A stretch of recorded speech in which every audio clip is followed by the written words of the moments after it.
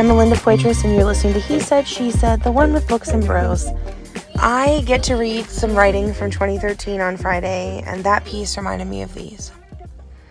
Love does laundry. I have more than one friend who is brilliant, but I have only one who writes me personal emails like this. The more I read through the Bible, the less I see of starry-eyed idealism and blissful youthful hope.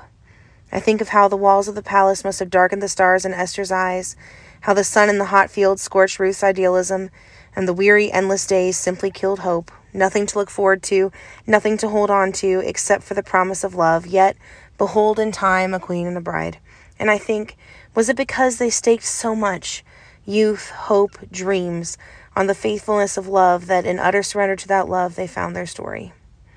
This same friend of mine sat next to me on a couch in Africa and confided how she's been meaning to write about the fact that love packs suitcases. Love packs suitcases, Melinda. Love does laundry. Then later, someone else speaks to me about Elizabeth Elliot and how, when her husband was dead and her future seemed bleak, she always committed to doing the very next thing. Whatever the Lord wanted her to do, whatever it was, one step at a time, even if the next thing was the laundry. Here's what I've learned this year. I have learned that happiness is not a person. I have learned that relationships are temporary, but the things you invest in the soul of a person are not. I've learned that blessings can come in some pretty interesting disguises. I've learned that it's not about me being okay, it's about me being better, and that sometimes better hurts. I've learned that we don't always get what we deserve. We don't get all of the good things we do deserve now so that we might get all of the eternal things we don't deserve later. I've learned that they call it peace that passes understanding because sometimes you're in a good mood when you really shouldn't be. I've learned that so much in life is perspective. This year, I have learned to do the next thing. When I moved here to Bloomington to make a career out of diapering children that aren't mine and start building a couple of other things that aren't mine either, she said to me, I want you to be happy too. I want you to be blessed. And I replied that so much of life is the grace of God, and that if we don't think I will inevitably be just as blessed to stand beside that white dress as she is to wear it, we are looking at blessings wrong. I'm learning to mean that because above all else, I've learned that true love isn't all wax-sealed envelopes and red roses. Sometimes it isn't any wax-sealed envelopes and red roses, unless, of course, those things are being delivered to the person next to you. Love, what can I say? Love does laundry. Love packs luggage. Love lurks in dark corners just as often as it ever frolics in sunshine. And in these moments of struggle, in these crazy days of blessing, in these times when I work in the infant room, and sometimes, I'm not even ashamed to admit this, I cry harder than they do, I learn to love. I learn to love with insane and inconceivable, ridiculous, unadulterated, wild abandon, because I learn who love is. What if love stories were for sale? In the section of heaven where destinies are given out. What if they cost all our starry-eyed ideals and youthful hope and blissful ignorance and dreams of sunshine? What if they simply required us to walk straight into the ugly of life with eyes wide open and experience it? For the love is there. I cannot argue with this. My heart knows it no matter what is happening. The love is there, but the story must be written by me and you. Am I willing to press on, to enter the jungle of next steps in school and begin the next chapter in my story, to lose what little of my hope or blissful optimism remains? And yet to find round every corner and next to every painful event that the love is there. The love is there. The love is there. Am I willing to walk through my story so that love may meet me in it? Every single day, happy, sad, glad, mad, or a mixture of all of the above, love steps out to meet me in my story. So I am happy. So I am blessed. Especially on the days that I get to do laundry. Life, like a Disney movie.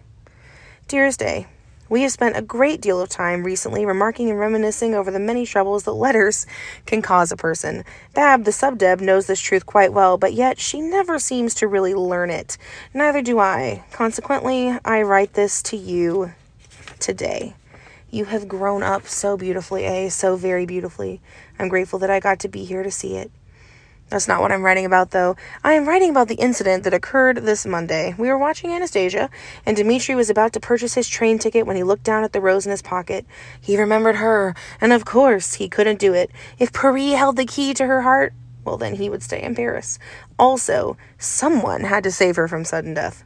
During this time, you sat up and with great emphasis and passion declared, "This will be you, unnamed member of the opposite sex." I capitalized as Bab does.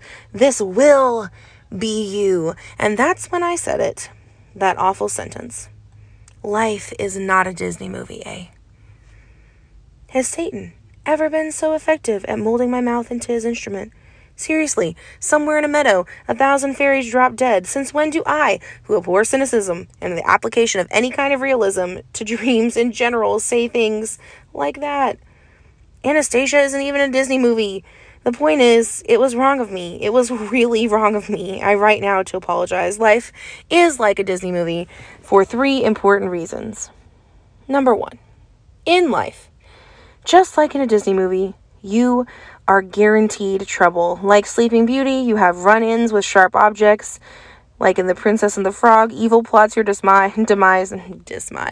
It would be great if I could talk. Like in Aladdin, you might fight with your father. Like Cinderella, you might lose your shoes. Maybe like The Little Mermaid, you're separated from home and you don't fit in. Or like in Snow White and the Seven Dwarfs, you must go into hiding. Or like in Mulan, the one you love is determined to make a man out of you. Or like Pocahontas, you're being pushed into relationships you don't want. Or like in Robin Hood, love is literally outlawed. Or you might get thrown into a dungeon and yelled at. I mean, maybe. Like in Beauty and the Beast, the list goes on. Trouble equals guaranteed every single time. Keep singing. In life, just like a Disney movie, there is always a lesson to be learned. Every single moment is teaching you something. Some lessons are easy, some are hard, some obvious, some hidden, some helpful, some a hindrance. Leave your eyes open. Eat the meat. Spit out the bones. Keep singing. In life, just like in a Disney movie, dreams do come true. No matter how long it takes, no matter how dark it gets, no matter how hard it is, if you keep on believing, dreams do come true. Because your dreams, the Lord is writing them. Your dreams are in His hands. Your God, He's something to believe in. So keep singing. I watched your sister waltz around the kitchen on a day when many wouldn't have felt like dancing, and I realized, no matter how you feel, there is not a day in your life when you should not also feel like dancing, because love is all around you, straight inside you, present, all along. I never should have said it, and I didn't really mean it. Hope is your middle name. Literally, it suits you, and I pray that rings true your entire lifetime. I pray you're always strong enough to hope and remain unapologetic for it, that you always feel like dancing, no matter how you feel, that you always think that life is like a Disney movie, because it is. How does that song go? These heroes come and go, but the Lord, let Him write this screenplay, and you will always find yourself the heroine of something truly epic. This I promise you. This I know. Keep singing. Love, M. P.S. If, when you read this, you wouldn't mind clapping boisterously and letting out a confident, I do believe in fairies, I do, just in case I really killed them. Once upon a time, I mailed off a snow globe with Cinderella's shoe in it. The etching on the base said, even miracles take a little time.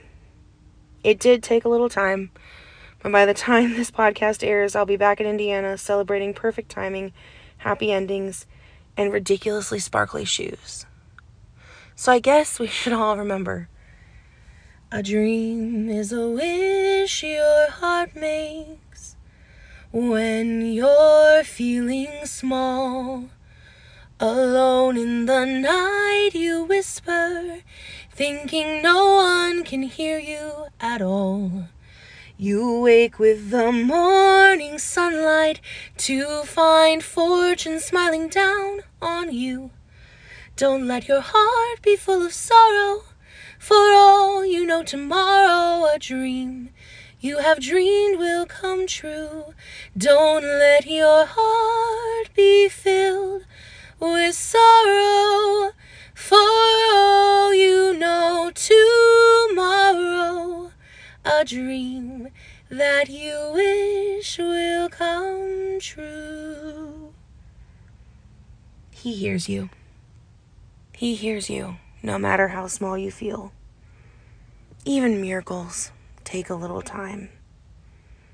Let's all keep dreaming, keep hoping, keep believing, and by all means, keep on singing.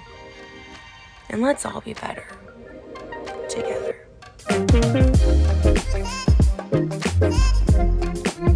You've been listening to He Said, She Said, where whether we actually got around to discussing any books or chatting with any bros or not, we are, now and always, so glad you stopped by to listen. We hope your time here cemented the truth found in the best book ever written and deepened your relationship with a friend who sticks closer than a brother. Thank you for pressing play. Thank you for making space. We'll catch you next week, same time, same place.